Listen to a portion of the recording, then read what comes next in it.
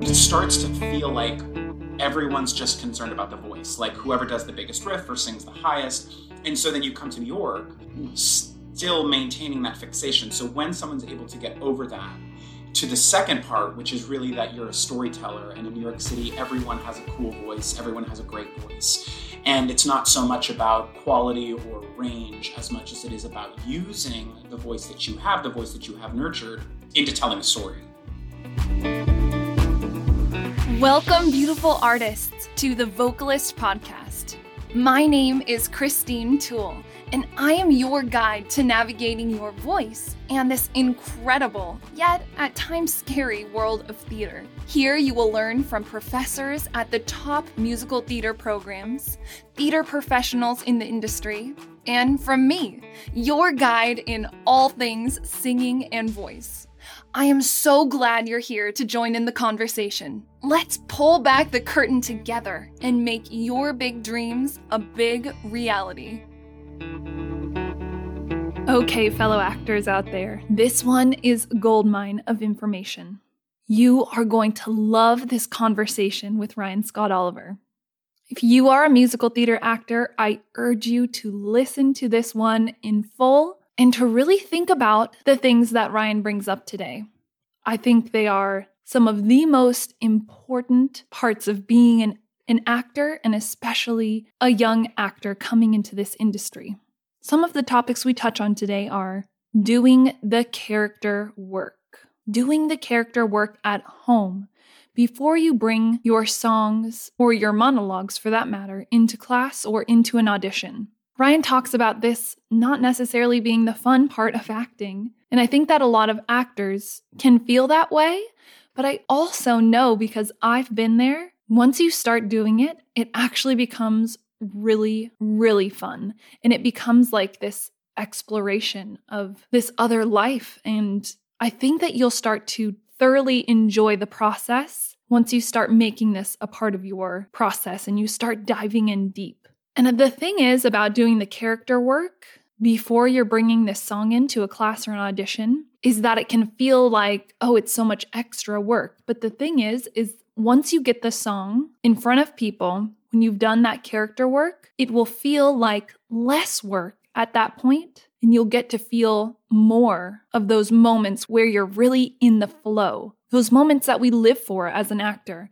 where we feel like we almost leave ourselves and enter into this other world, enter into this zone. I think you know what I'm talking about. So doing that character work will actually, in the end, set you free and allow you to really, truly connect with what you're singing. And we speak on that too, that it's really not about how pretty does my voice sound or how high can I belt. You all have heard me and the professors say this time and time again. It is not about that. And most young actors who are musical theater actors, that is the biggest misconception, that it is truly about your voice. And I am standing here as one of those people who had to go through that journey. And I'm still processing that it is not going to be about how beautiful my voice is. Because when you're thinking about that, you are completely disconnected from the character. And to the people behind the table, no matter how beautiful your voice sounds, it's flat. Your performance is flat. They're not engaged. They won't really care how beautiful your voice is because you're not bringing something to them that's truthful and rich and thought through. And I love that Ryan also brings up this point of kind of how to do the work, where yes, you always need to be aware of what's going on in the show at the point that you're singing, what's going on with your character. That is the work you need to do first. You need to have that context. But then, as Ryan points out, this is what great actors do, is they find themselves in the work. Meaning you find what's true within yourself that relates to what this character is going through. Then you can really apply real feelings that you've had, real relationships that you've been through, and that will connect you to the work in such a real way, instead of just imagining you're this other character in this faraway make-believe land who feels sad. Now you're going to have context of, oh, I felt that before. I'm going to bring my own experience into this work. And that is so important for it to feel true, I think. I don't want to do too much chatting at the start here because we just covered too many good things and I want to dive right into it. But I wanted to leave one note is that there is some dog barking of my dog going on through a couple minutes of the interview. So I tried to really mute down those moments, but just bear with me. He gets excited, and so there was a little bit of audio trouble there, but we get through it, and I hope you enjoy this episode. It is so terrific. Enjoy. We're here today with Ryan Scott Oliver, who is an award-winning New York City composer, lyricist of new musical works such as 35mm, Jasper and Deadland, Darling, and so much more. Welcome, Ryan. We're so happy you're here. I'm so glad to be here, Christine. So I would love to start with a bit of you, what you love about musical theater and what led you to want to start writing for theater. Well, I come from a family. My father was a truck driver. My mom was a facilities manager, and there was no artistic bone in the body of anyone in my family and my extended family. But I had, I think we all, if we're destined to do musical theater, I think we find it. And I did find it. I had a neighbor friend whose mom was obsessed with musicals, truly one of those that she did musicals when she was in high school and college and got her daughter super into it, who was my friend. And so they really nurtured this love in me of musicals. And it, with the passing of Stephen Sondheim, I've thought a lot about the fact that his musicals were among the first shows that I listened to. And I would say through high school, between that and Les Mis and some of the spectacle musicals that were sort of operatic and grand, because I was also super into opera, between Sondheim and the classics and the spectacle stuff, I really felt like this was something I really loved doing. And though I had no proficiency as a pianist, I could sing, and I was very interested and very academic about music. And so falling in love with music and getting, it's just one of those things where it's like you, especially as a teenager, when you've grown up with your parents trying to get you interested in sports and in this and in that and this and that, and you're kind of like, ooh, that's such a hassle. But then you find something that you're like, I want to spend every waking hour just playing around with this and just exploring this. And, that's how I found it and pursued that through a composition degree at UCLA, and then went to NYU immediately for graduate musical theater writing. And then, my career just started from there.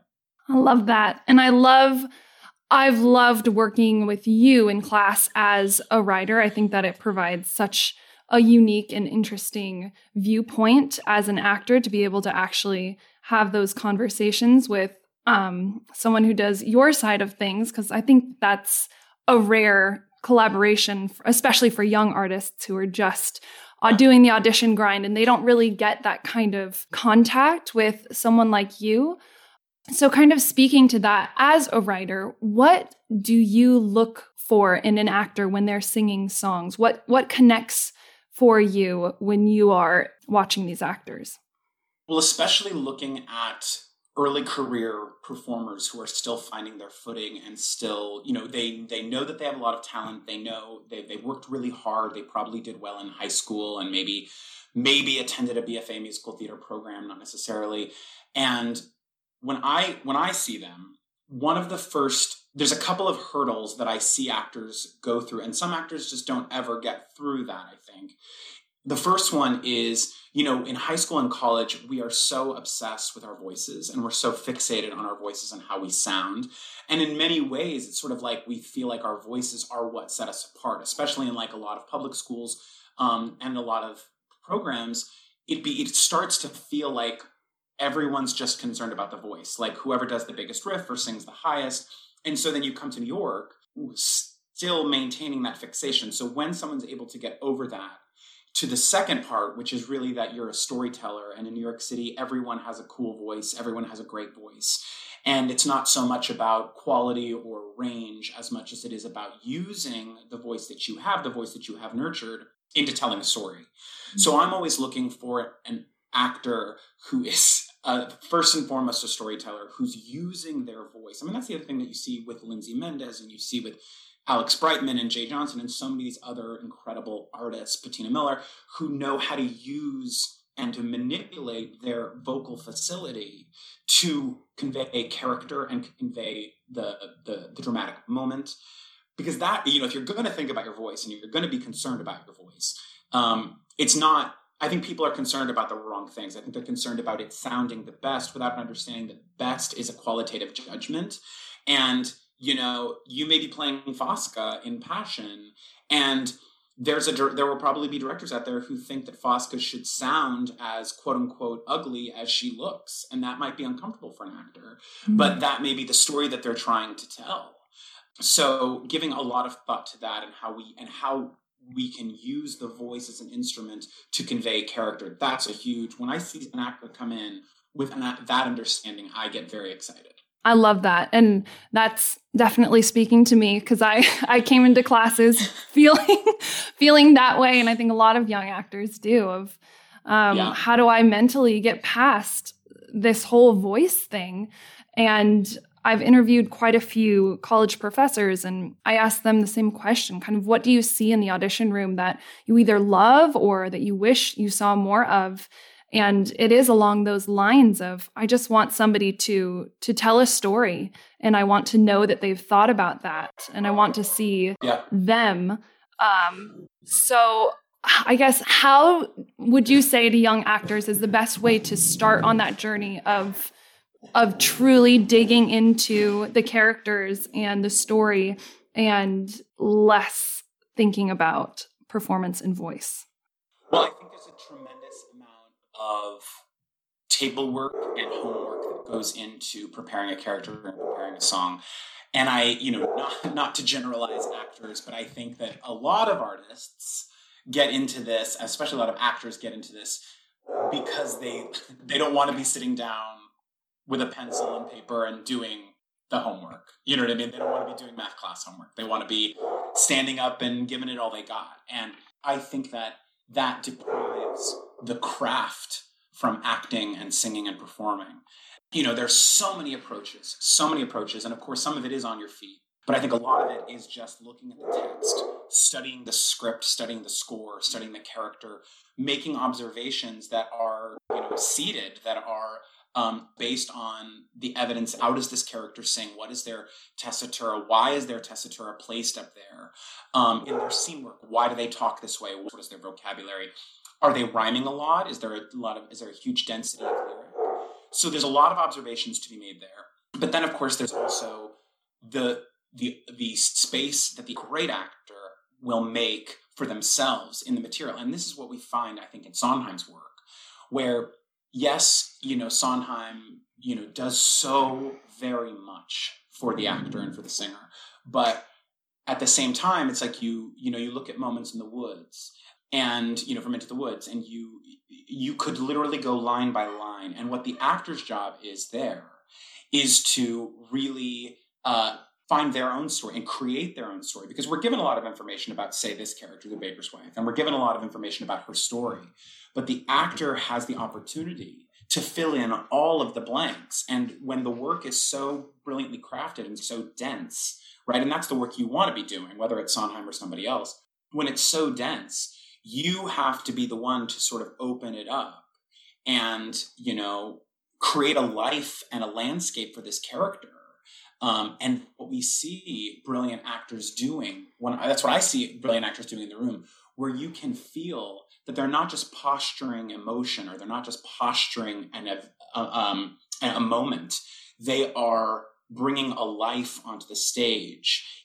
And especially in these songs, full songs that are 2.5, 3 minutes long, where, it moves a mile a minute. It's a train going in real time, and they have to convey an entire history. And that's a very difficult thing to do.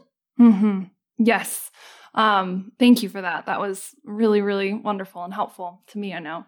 I would love to talk a bit about actor therapy, because that's a lot of the work that we do there. And I was fortunate enough to take many classes with you guys. Many.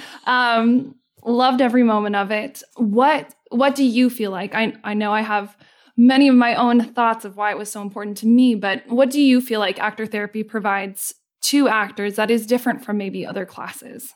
Well, I think what we try to do is we try to create a space for an actor to see that half their job is to quote unquote honor the industry, and what that means is the history that's come before it. And we've done a lot of exploring of our industry, and obviously there's a lot of corruption, there's a lot of things to be worked on in our business, but there is still a beating heart that is underneath all of that. There is still something to honor in the musical theater.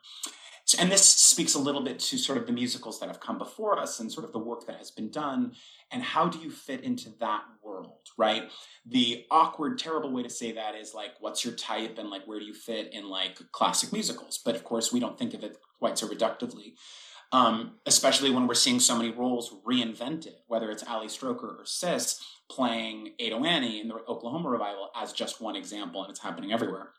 And that speaks to the second part, the other half of their journey, which is how do they break new ground? How do they establish themselves within themselves as an artist that is not concerned with, that is coming from a tradition, but is looking forward and looking ahead to break new ground.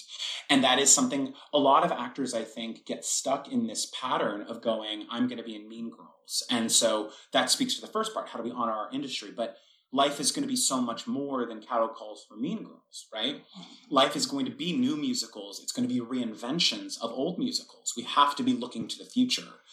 So it's very difficult to hold in both hands the past and the future, all the while living in the present, right? Yes. So that's one of the things we really strive to do. The other thing is that, actors, especially those that are coming from musical theater programs, are so used to their voice teachers handing them rep, are so used to directors and program directors telling them who they are, telling them where they should fit, and strategizing for them. And that's a little bit what you're paying for when you go to a college program. But the reality is that that is not always fair to an actor's long-term plan. That could be true for when they're 19, 20, 21. But also it's like in college is such a fragile time, which is why we see so many young actors who, walk away from school traumatized, carrying trauma, because there is a maturation that happens way too fast, I think, sometimes. Mm-hmm. So when people come to us and first thing out of their mouth is like, everybody tells me, or my voice teacher told me, or, any sentence that begins with that, right, is not a great sentence for us, because it's up to the actor to begin to see themselves as their own business, as their own person, as their own artist, who is not tied to what previous people have told them or shown them. And for a lot of actors, that is a huge leap, and some of them never quite make it. The ones that do, who are able to sort of cast aside what they have been told and to separate the things they've been told that they agree with, which now has become their own thoughts, versus what they've been told that doesn't make sense to them or hurts them or doesn't figure into their pathway, their strategy, and they're able to sort of let it go. So they come to the strongest actors are able to synthesize what's right for them, the journey that's right for them, and the strategy that's right for them. And we really try to nurture that and get actors to see that it's on them. They are the leader of their own pathway, and we're there to help and to offer assistance and guide, but we're never there to tell you who you are or what you should do. And that is truly the most powerful thing and most powerful gift you can give to an artist, I feel like. Gosh, I could talk forever about all of this. A couple last questions. What are you most excited for right now? Ooh, it's a great question. I have a couple of things in the pipeline, but the one thing that I'm excited about, work that I'm here to offer people, is last year I released an EP of songs written by or based on stories of the brilliant psychological thriller queen Shirley Jackson, who created you wrote a novel called The Haunting of Hill House, and We've Always Lived in the Castle, and Netflix just did The Haunting of Hill House a couple years ago. It was a big hit for Netflix. And so I'm very fortunate to write 5 songs based on those stories. I released that last year. It's called Future Demons. And as we speak, I'm mixing and editing a whole new EP of 5 new stories based on Shirley Jackson's work. I'm really, really, really excited about that. That's going to be released at the end of January. So that's what's happening right now. Very cool. Very exciting. How can people find you and your music and Actor Therapy? Yeah. Well, I'm at Ryan Scott Oliver on all the platforms. That's one of the benefits of having 3 names and no one else as of yet claiming them on Google. So there you go. Perfect. And please do give me a follow on Instagram. I love interacting with people who are interested in my work and interested in theater in general. And Actor Therapy is at actortherapynyc.com. We're finalizing enrollment for our winter intensive, which begins at the beginning of January. And we're starting classes again in the 3rd week of January, including a class that we're really excited about called Rehearsal and Performance, which is where we kind of set aside auditions and we set aside this idea of the audition machine, and we just work on full songs towards a performance for our peers. And we always do a theme, and this one is going to be Sondheim, which we chose even before his passing. So it ends up being quite a really emotional experience, I'm sure, coming into this. Oh, that's really exciting. And I encourage anybody out there to go and check it out because it's an incredible program. Thank you so much, Ryan. I really appreciate your time today. Absolutely, Christine. It was my pleasure. Thanks. Thank you so much for tuning in today. I'm so glad you're here. If you would like to put these skills to work, come on over and work with me today. You can visit my website at www.thevocalistworkshop.com or on Instagram at The Vocalist Workshop and also on Facebook at The Vocalist Workshop. Please rate and review the podcast. It means the world to me. Thank you for listening, and I'll see you next time.